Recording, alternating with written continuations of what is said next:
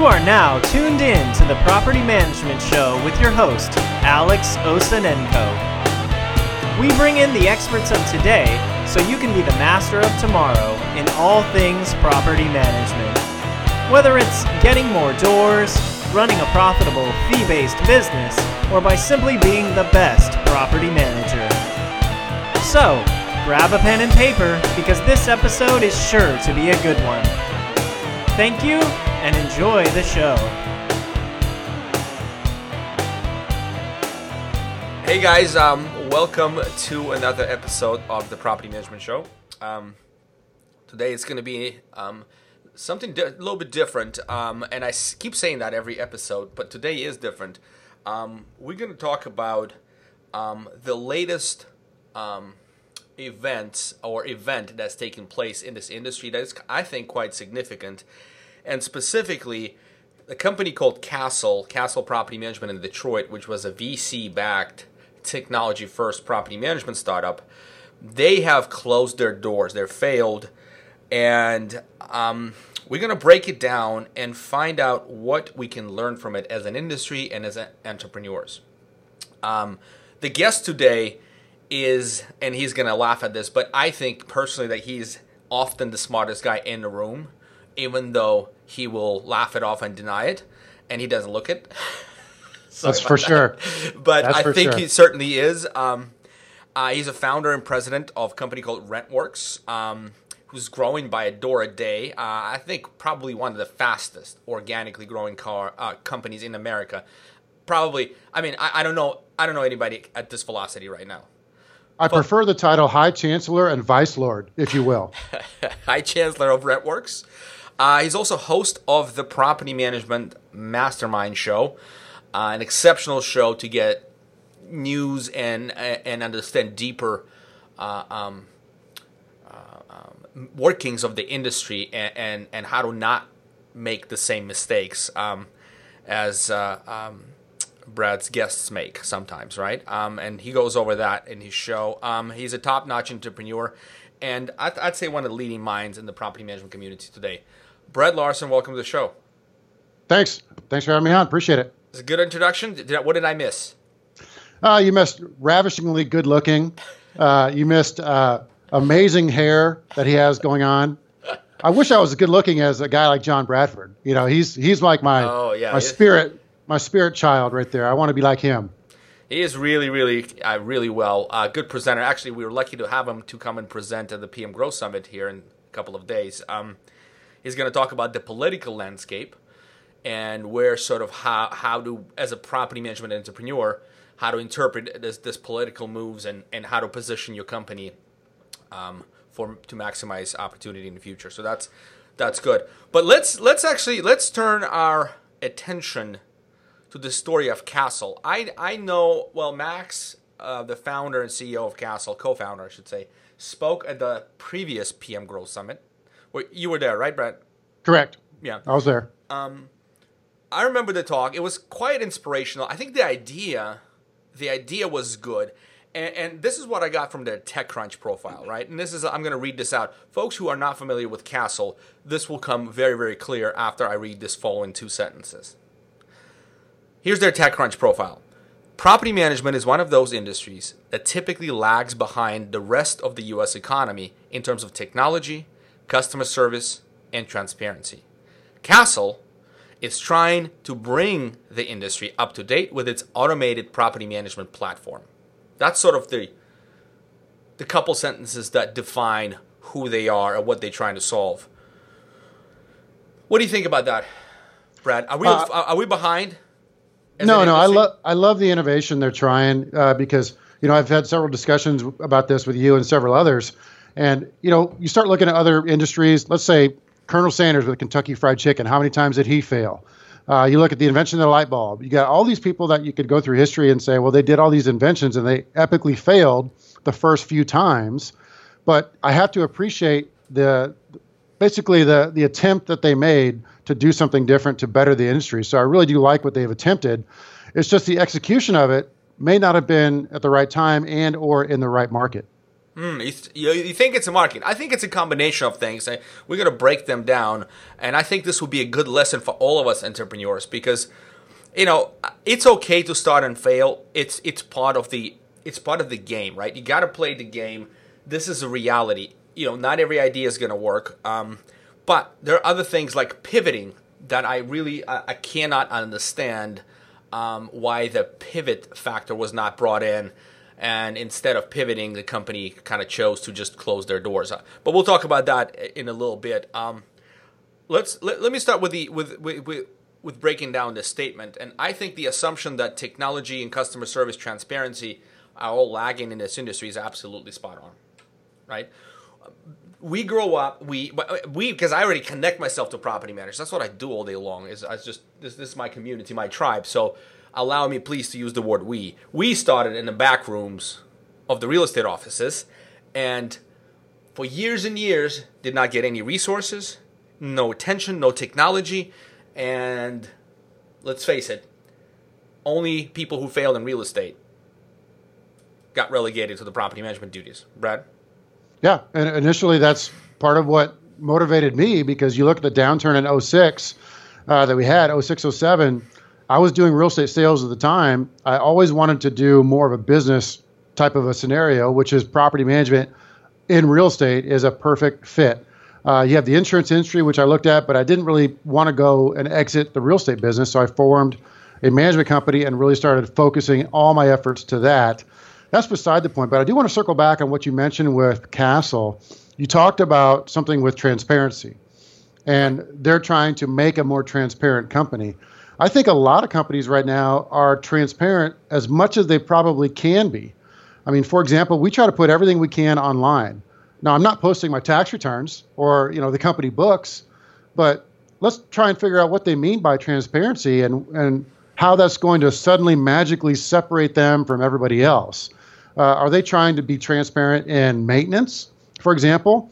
Is there a maintenance work order? Is it open? Is it current? Is there a vendor on the way? Are they trying to GPS a vendor like an Uber driver? What kind of transparency level are they trying to get to make people feel good about renting homes and make the experience better? Or are they just trying to show people that here's our fees, here's what we charge, here's what you rent, here's how we work? Are they just trying to do that? Because that's very common already. A lot of people are already doing that. Well, when you say a lot of people, they started in 2014.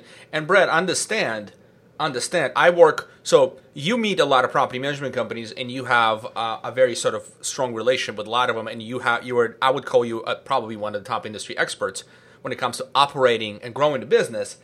I see a different slice. I speak to a variety of entrepreneurs in property management space in different stages of their business, different outlooks on what the business should be. And I will tell you that you were an outlier, right? And especially in 2014, you didn't even exist, right? So when they set to solve the transparency, there was none, right? It was none. So I think you're absolutely right. The transparency, transparency is a meaningless word. As an owner of a property management, as an owner of an investment property, I just want to know what's going on. Mm-hmm. That's it. I mean, that is it. I don't really care, to be honest with you, when the maintenance guy gets there. As long as the tenant, I want to know the tenant is happy with the repair. I want to know repair is done. I want to know inspections are done. I want to know rent is due. But I have a life. If I wanted to manage myself, I would. Right? Yeah, and that a lot of people don't want the transparency that you mentioned. A lot of the owners that we work with, one, they can't be reached or they don't want to be reached. That's why they hire a manager. So the transparency is going to have to be what that particular client wants. They may not have the time to see, define transparency. Let's go back to this. Is that getting a text message for every time you get a maintenance request or every time there's an action on the property? Is that an email? Is that a phone call? I mean, you could be blowing up owners' phones or their email boxes with transparent actions.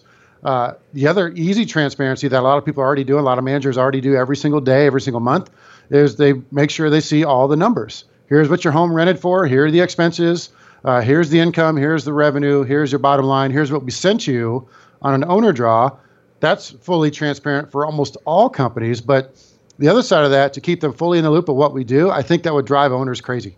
Yeah, I agree. But there's somewhere where the portals that current software companies provide, are okay from a financial perspective, but I want to understand my property condition perspective. I want to get inspections and pictures there. I want to understand when is the next inspection due. I want to understand a preventative maintenance schedule in terms of like, hey, take inventory of all my asset. Oh, my heater is 1974 and it's due to be repaired in 2019. I want to know like that. You know what I mean? That as an investor, the forecasted expenses, forecasted revenue. Let's spin some of that around. That's what matters. Let me spin some of that around on you because the software is already there to do this in almost all the players. They can do a full disclosure type of a owner's portal.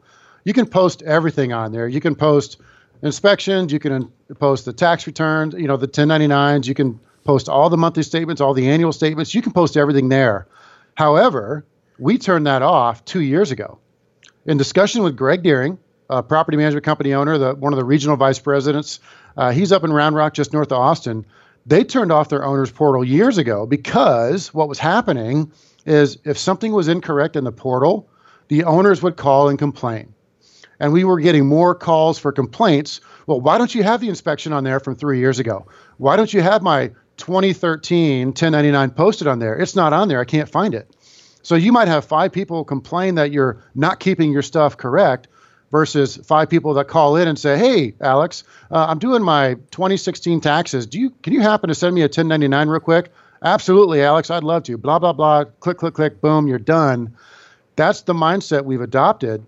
Now, it's not for everybody. I'm just saying this is what we've done because we've gone full circle on that. I built a custom portal years ago with Anu Pai and her team to where we had a brand new custom portal that was state of the art, just built for us. So we could do everything that you and I just discussed, to post all the inspections, to post all the pictures, all the monthly statements. I mean, everything you could think of, we wanted to post there. But what we found is if we weren't keeping it up, we were getting hit with, you're not doing your job. And it made us look worse. But I think this is where it breaks down when you're not keeping it up, right? Because and that's what the Castle, going back to Castle, I think they're trying to solve the keeping up aspect to a programmatic, like, hey, let's use automation and tech to sort of make sure it's out there. Because honestly, as an investor, Brett, I want this.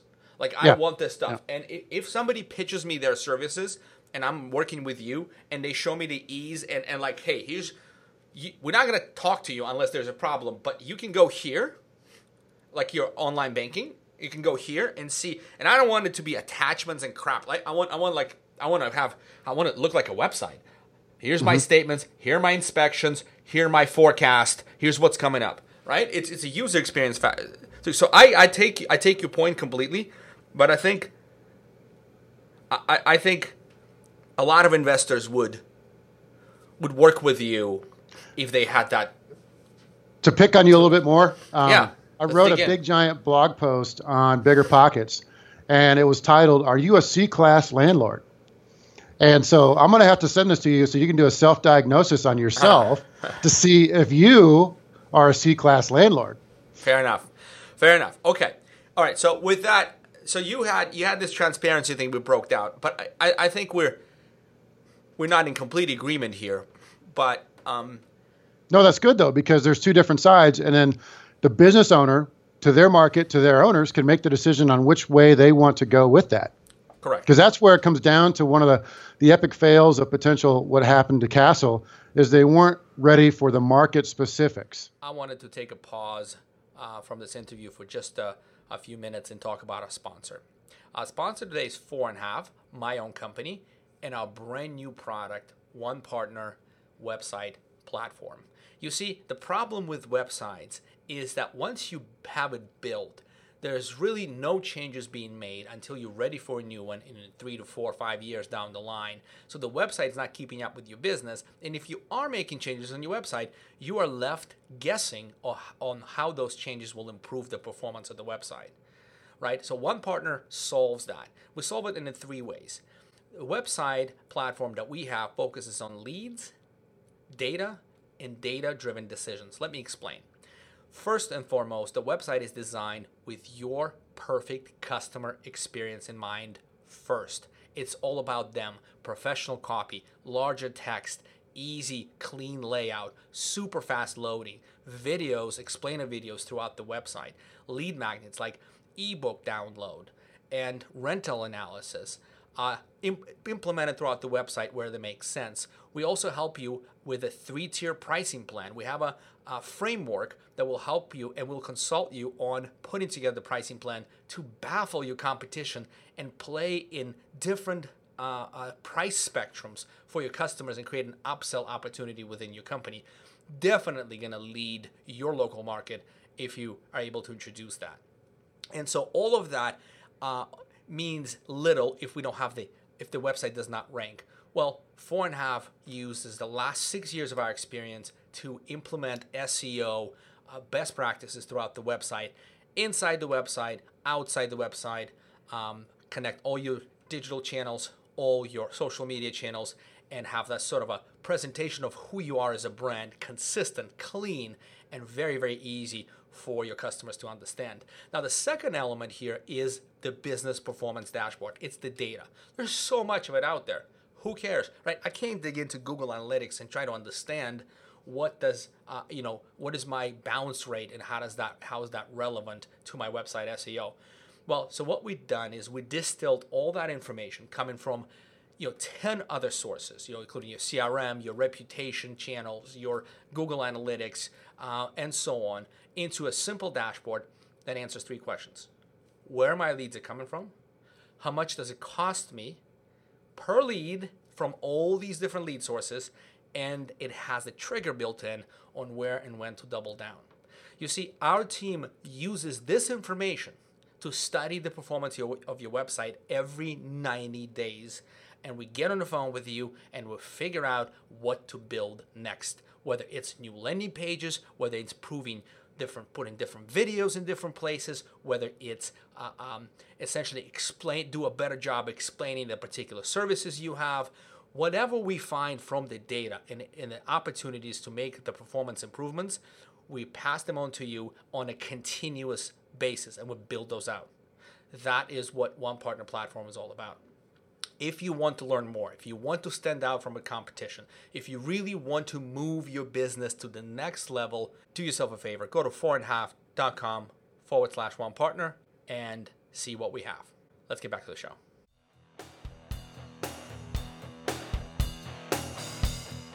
Because that's where it comes down to one of the epic fails of potential what happened to Castle is they weren't ready for the market specifics. Right.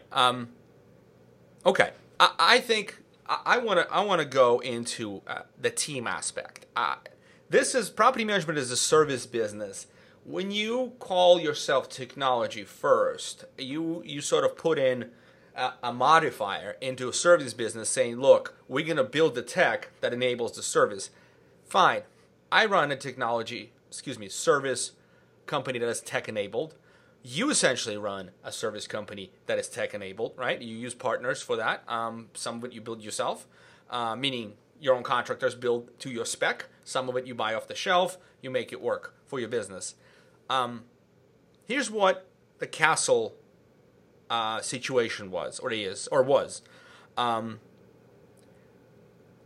Their statement is they consolidated all the services through a combination of technology and on-demand labor. So their makeup is 18 people domestically, 30 in Philippines, and 15 what they call stewards, managing about 400 properties they had.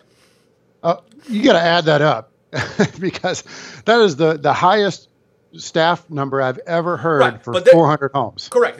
This is not a profitability play, right? This is basically grow and scale plan. Let's figure this out in the model and then scale it up. The stewards now, in all honesty, the stewards are the 1099 employees who were kind of running around doing the property inspections and such. But here's my problem with this, Brad, and let me throw it out to you. You run a similar organized company as I do. I think what they try to do is they try to break down the service component, the service aspect, into small components, and then put it on an assembly line. So they had the account manager that handles the relationship, but the person from the Philippines does the reference checks and also answers the specific questions for the owners, only those types of questions. And then the stewards will be inspecting the property, and somewhere, and then there's probably a bunch of other things, right? And somewhere on that assembly line, things inevitably break, right? You know, running that service business, they break. There's disconnect from a perspective of a business owner, right? We love this because look at that mentality basically gives you control over your labor costs for specific tasks within the service period, right? So you can say, okay, my Philippines people do this, my US people do this, my 1099s do this, and here's how it's all breaks down, and it looks beautiful, and I'm like super cost effective. In reality, from a customer perspective, there's a disconnect. Everybody's involved in their business. They're not necessarily talking to each other properly. From a perception of a customer, they get all these phone calls, all these emails from people who they don't know. From a real easy way to break that down is no one's in charge of everything and everyone is in charge of nothing. It was just chaos. And we hit that point as a company right around their level of 400 homes. And then we switched to a portfolio manager type of a model, which I've talked about before and everyone's sick of hearing. But I stole it from the Australians. You know, I really did. One of their Australian guys over there in their master class with LPMA was teaching that. And I must have listened to that track 100 times to really understand that model of somebody having the accountability of being the one person in charge of managing that home. True. So there's a new wave of team structure coming from Australia as well, which I stole. And yeah, the team model. Yeah, the squad. Team right, the squad. Yeah. There's upward movement. So for the listeners, the squad is essentially like, think of it as a triangle with a campaign or a campaign manager, we call them, on top, account managers below them, assistant account managers below them, and then VAs below them. So it's sort of like the campaign manager is the ultimate strategist, right? In charge of the strategy and implementation of that strategy into customers' accounts. The account managers actually handle a lot of the relationship. Assistant account managers handle the work load, and the assistants handle the specific tasks. So to some extent, you think, okay, isn't that, Alex, the assembly line? That's the question like somebody may pose. And the answer is, it kind of is, but it's not a line. It's a queue. It's a triangle, and it works. It works for us, and we found it a lot more efficient. And I think more and more property managers. And by the way, Adam Hooley is coming to PM Growth Summit to speak on the subject. And those of you who are not coming to the summit will have the videos that you can purchase later on. In fact, you can read his Ben White's book on the subject too. Yep. Just remember what Bob Walters said. He said, delight your customers with great service. How you get there is kind of irrelevant because you guys can debate portfolio, department, squad, all kinds of stuff. We can debate about that because in the end of the day, how much does it cost to delight your clients? Because departmental might cost more than portfolio. Portfolio might cost more than departmental. The squad technique, you got 20 hands on deck. So I like the difference in the models, and it's really interesting and fascinating to see what people make work for their situation. Right.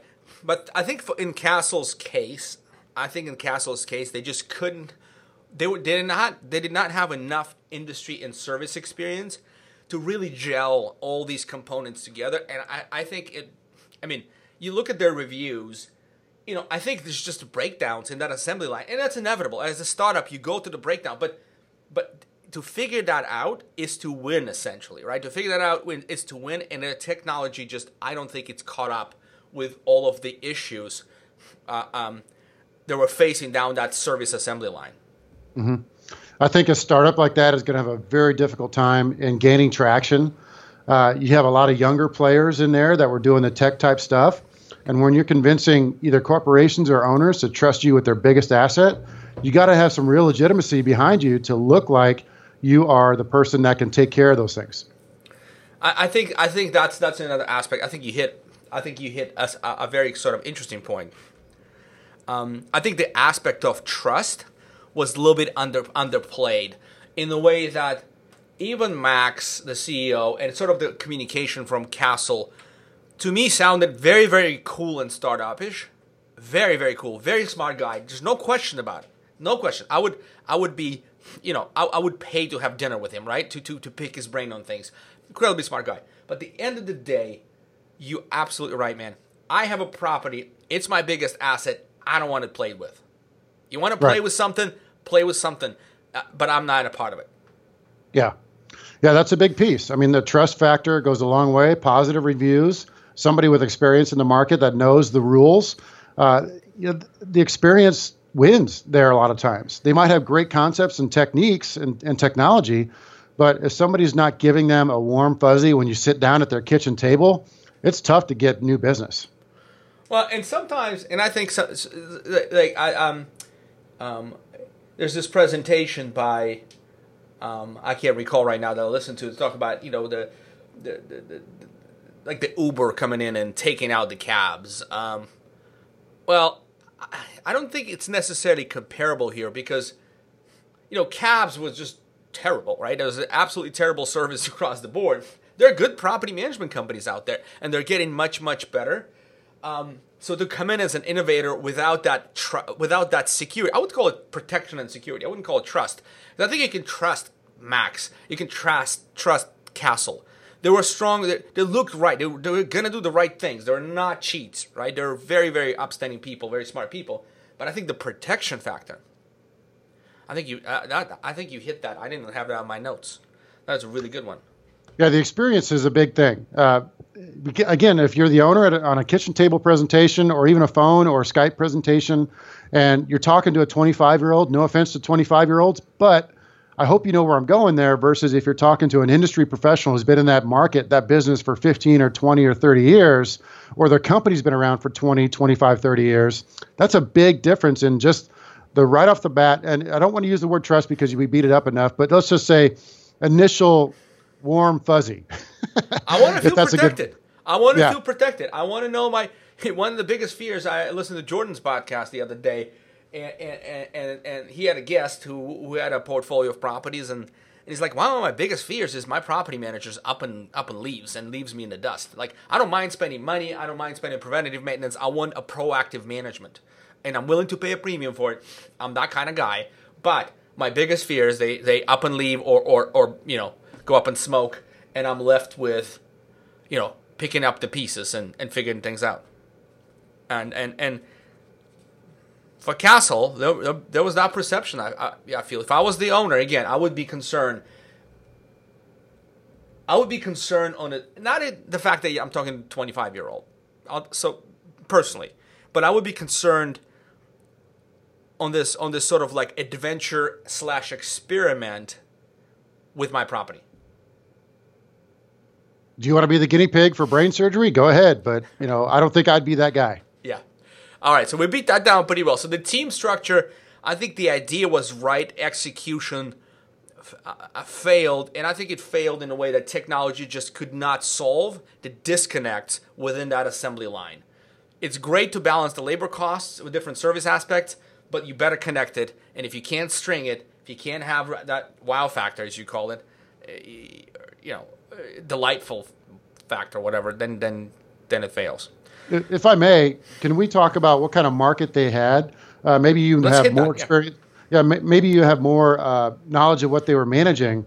What types of home and demographics were they into? Were they into multifamily? Were they into just single-family homes?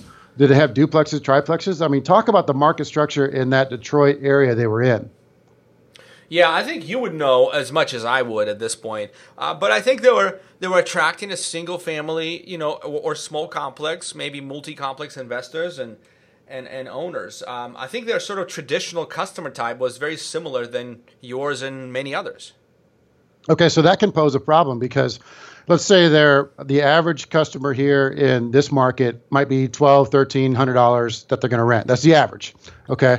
We manage a little bit higher than that because we tailor to ourselves towards a higher end market, which we've discussed before. Where I'm going with this is if they're managing low end properties, those low end challenges don't just magically go away with tech. If people don't have bank accounts, they're not going to be able to pay you technology wise. They're still going to want to walk in and hand you money.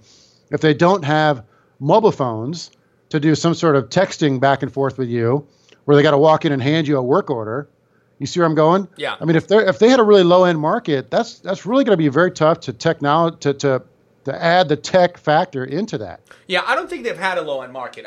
They said their territory was 45 miles outside of Detroit and sort of the whole southeast Michigan, and there's plenty of fairly affluent neighborhoods there and investment opportunities. So I don't think. I mean, they probably had some low end properties, but I don't know enough to argue that point. But my next point was price, revenue, and fee structure, in fact. So we can hit that out of the park. Here's what their TechCrunch profile says. While most incumbent property management companies charge a percentage of rent collected, which you don't, I know, Castle just charges a flat fee of $79 per month. In itself, this isn't a problem. Why, Brad Larson? That's not enough revenue to make yourself survive. The other side of that is what are they charging on the concept is not a problem in itself, correct? No, a flat fee is great. We do the same thing. It's all over my website. Everybody can go there and check it out if they want to look at it. But where they get you is the leasing fees. There's a big player. I don't want to drop names, but they're a big franchise. They have really low monthly flat fees, but their leasing fees are off the chart. I mean, if you hit 1 or 2 year lease agreements, they double hit you, right?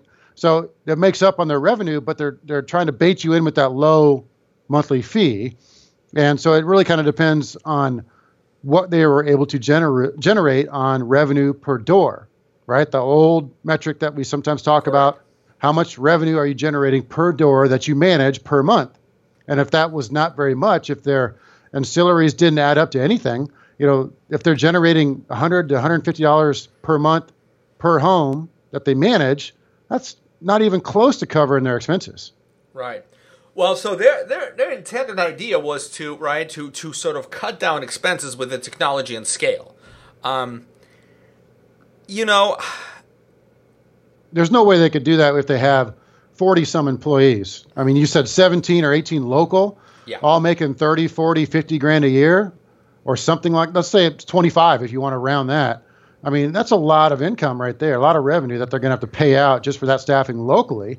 Then you have the Philippines, and then you have some other people that you mentioned. I mean, you have a ton of overhead there, probably more than their revenue. I think the 25 assumption is not. I don't, because a lot of technology people who write code, they're 5 times that, right? 4 times that. There's no 25 in that realm, right? Or you pay with equity, right? Or you pay with equity. So definitely it was definitely one of those things. So $79 per month, attractive to the customer, but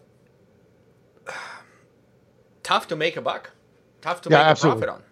Yeah. And I understand you got to do that a little bit sometimes when you're entering a new market. I think that's always a good thing. You have to potentially get your base underneath you. You might charge less, and then you raise your rates later on. I mean, that's a proven business model throughout any industry you find. However, they just couldn't scale it up to generate enough revenue to keep themselves alive. I would like to know, and I'm going to throw this question out there to you, kind of how did that shutdown initiate? Was it the investors saying, you're done, go away, we're calling your note due? Did they just say, we can't make this work? I mean, do you know anything more about what drove their exit? Yeah, so I have in front of me their capital and funding table, just so the listeners and both of us are aware. They started with a $30K little note in June of 2014. They raised $272,000 in April of 15. They raised another $120 on November 2015, another $350 in December 2015, and then the last round was for $2.5 million in April 2016. So total funding was $3.3 million to manage 400 homes. Genius. Well, genius to bring the new solution to the investors in the form of property management solution, right? So that was the goal. I don't think nobody invested in them to manage 400 homes. I have a similar question to your question, and I don't know enough, honestly. Hopefully I can get Max on this. Maybe both you and I can interview Max. I want to give him some space. It's probably not an easy time for him right now. But again, I admire his everything, right? But I do want to see if there are nuggets of wisdom we can extract so others can do better. right? Others can do better. It's going to be probably pretty generic types of nuggets because it's so difficult to put your hands around why something like that did not work. You could easily say that, well, the tech didn't work. Okay, that could be the case, but I doubt it. You could say, well, the tenants really didn't like what we were doing, or, well, the owners didn't buy into it. Well, that's sort of kind of fuzzy math there as well. It's not as easy to grasp. So I don't think it's going to be one concrete, we hit a wall because it just didn't work because our power went out. Or it's not going to be something very simple to understand. And I kind of think the investors maybe saw that it wasn't going to be a long-term feasibility or feasible play. And they just said, all right, it's time to shut this down. And maybe they recoup some of that money because a lot of that may have just been sitting in the bank to use for acquisitions potentially, but they never got to use it. They ran out of cash. There's no doubt in my mind. They ran out of cash. They're just out of money. And I think Max specified that in the news. They couldn't secure another round. So they've made because they burned through. Let me break this down because the people that are going to listen to this are going to be shaking their head and screaming at the radio because they burned through $3 million plus in how many years? Less than 4 years? In less than 4 years, yes. That's unbelievable. Unbelievable. So it makes me sick to hear that figure. But when you build technology, I mean, I have a development team. We're working on a product. It is very, very expensive to have talented people. You can get cheap coders, but the outcome of that is going to be equal to your investment. Yeah. So I'm not surprised at all. I think a lot of the cash were invested, and they were not paying themselves anything at all. I mean, they were like living in some kind of a hostel or something. Yeah, I don't know. Mm-hmm. So it's not like they got rich by this by any means. I think it's a lot of tech and development dollars, and I think it's this inability to to me, it comes down to this. And Max, if he listens, man, feel free to call me out on this. To me, you said there's no one reason. I agree, and we just discussed 3 with you that are fairly sort of there. But to me, it's not giving the service aspect the respect and attention it deserves. The tech is very cool, but customers need protection. They need guarantees. They need assurances. They need to trust you, the company, and the service does that, not the tech. Screw the tech. What's the tech? Tech is great. Tech is a means to solve, a programmatic problem or small task, an issue, and get information. That's great. Love tech. It helps with that. The service aspect in not spending enough attention capital on the service, I think, maybe hiring smart people is not the answer. Hiring smart people is absolutely not the answer. To really create a service-first company, or not service-first, but an incredible customer experience company, it's culture, it's a lot of things. And when you blend technology, and I'm dealing with this right now, when you blend technology people into the service people and try to make a single unit, it's a difficult thing. And I think not paying attention to the service aspect, not giving these people the training, the structure, always say, hey, we'll figure this out, that's where it kind of falls apart. Because when they talk to customers, your customer agents talk to your customers, and they're figuring things out on that phone. Yeah, I'm a landlord. I own a prop. I don't want to be involved with that, right? Mm-hmm. What do you think of that rant? Man, I tell you what. From a business owner's perspective, I'm listening to Robert Gilstrap in the back of my head. Just go like this behind me.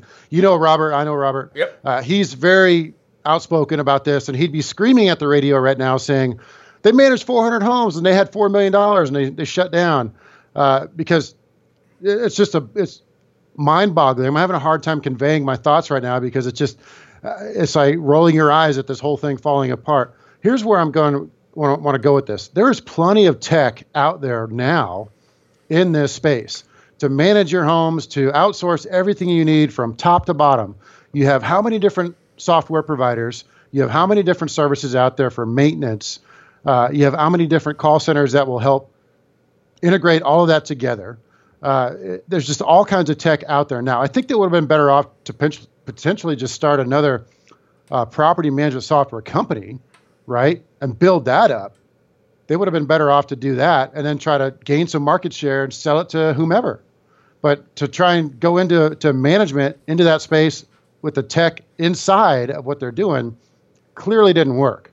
And I don't think it will work. I don't know if I agree. So there are others out there, right, that we can definitely watch. And now, I think everybody's going to pay closer attention to them. I think Mind, Property Management. I think there are a couple of others. OneRent is one of them. They're here in a Bay Area. It's going to be difficult for them to make it work. But I think we're missing the point. I think we're missing the point in a big way if we think they spent $3.3 million to manage 400 properties. That was not at all the point. What was their instinct? They wanted to grow. They wanted to put a model together where it can scale to a nationwide brand. The 400 properties was an experiment that failed. It was not the end goal. I mean, and that's why part of it is like, this is my next question is like, why no pivot? Why do you just walk away from this, right? There might be some internal political issues, but you have a 400-unit portfolio. Yeah, you've basically flopped initially, or for now, on the idea of this scaling this or nationwide brand and this. But there's you still have 500 to 750K in revenue coming in every year, right? Yeah, correct. So I'm curious, very curious, what they ended up doing with that. Did they just turn it over to a different group? Or did the investors come in and make them sell it and then recoup some of that?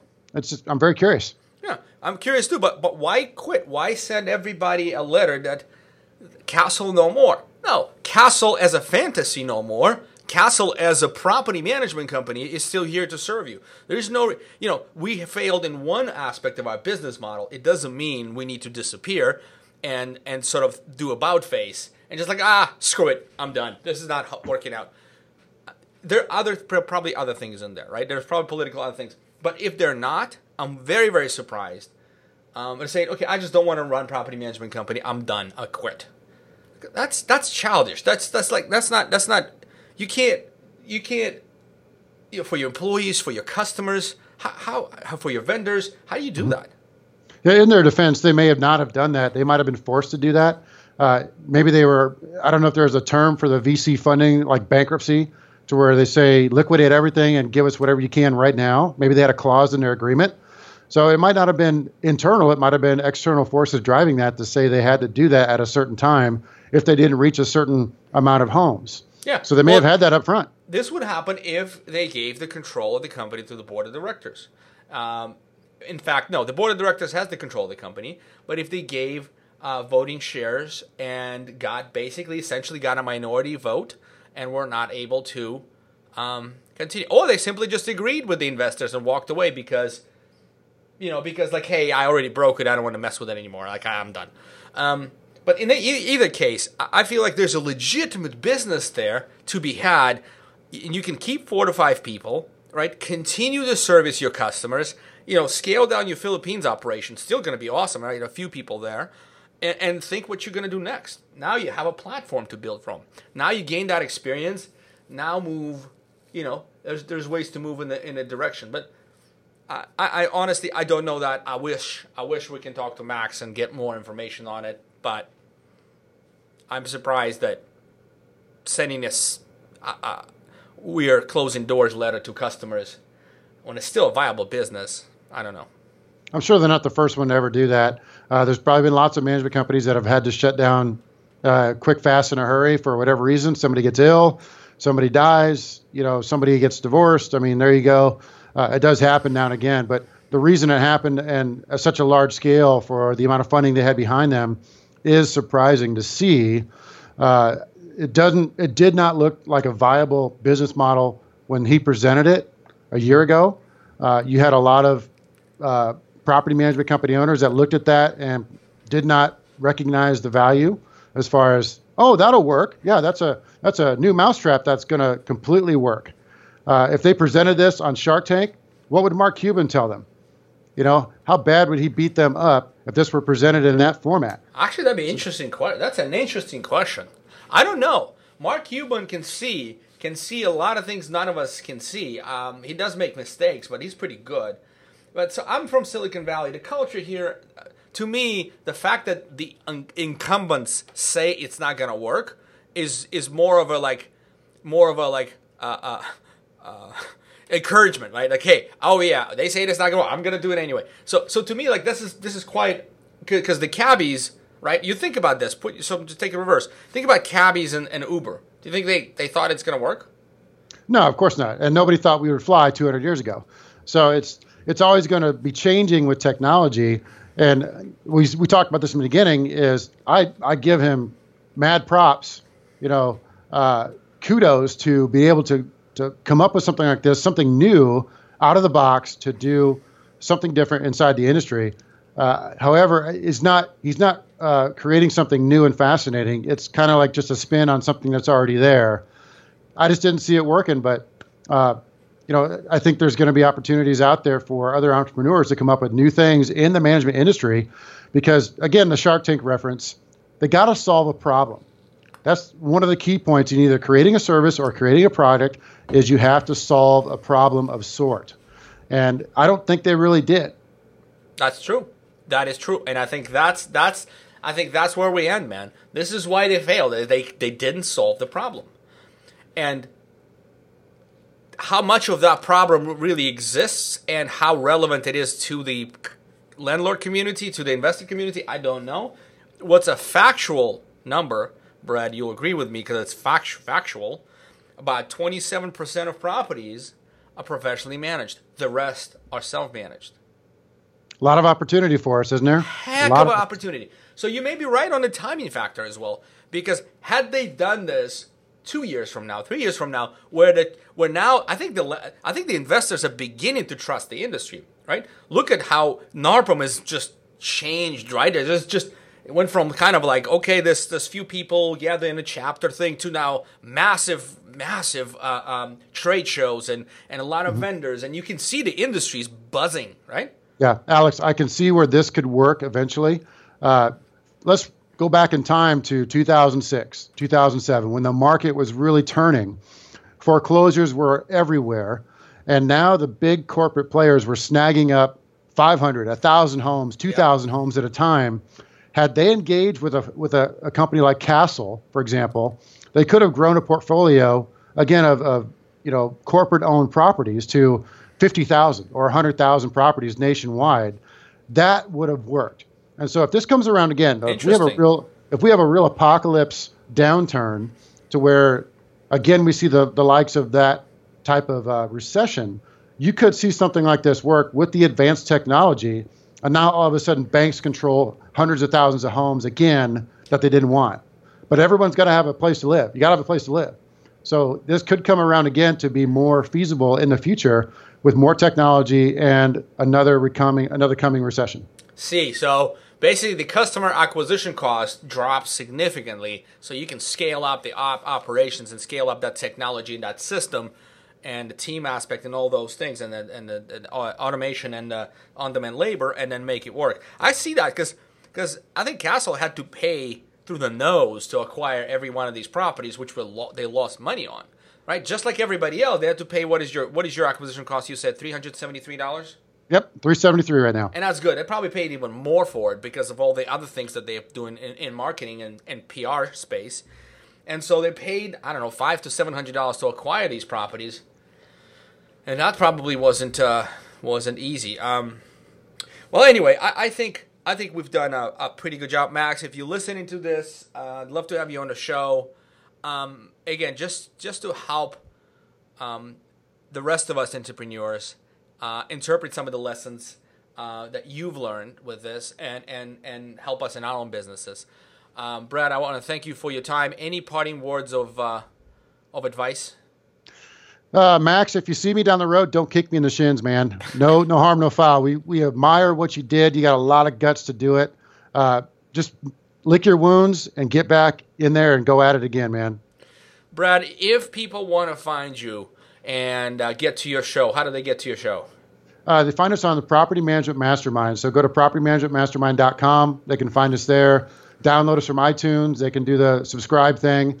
You and I do a lot of chatting back and forth, so the shows work well together because there's information out there that has to be. People are always hungry for more information. And the podcasting, I think, is going to be the wave of the future because of that magic 1.5 or 1.25 times speed to make me sound like a chipmunk.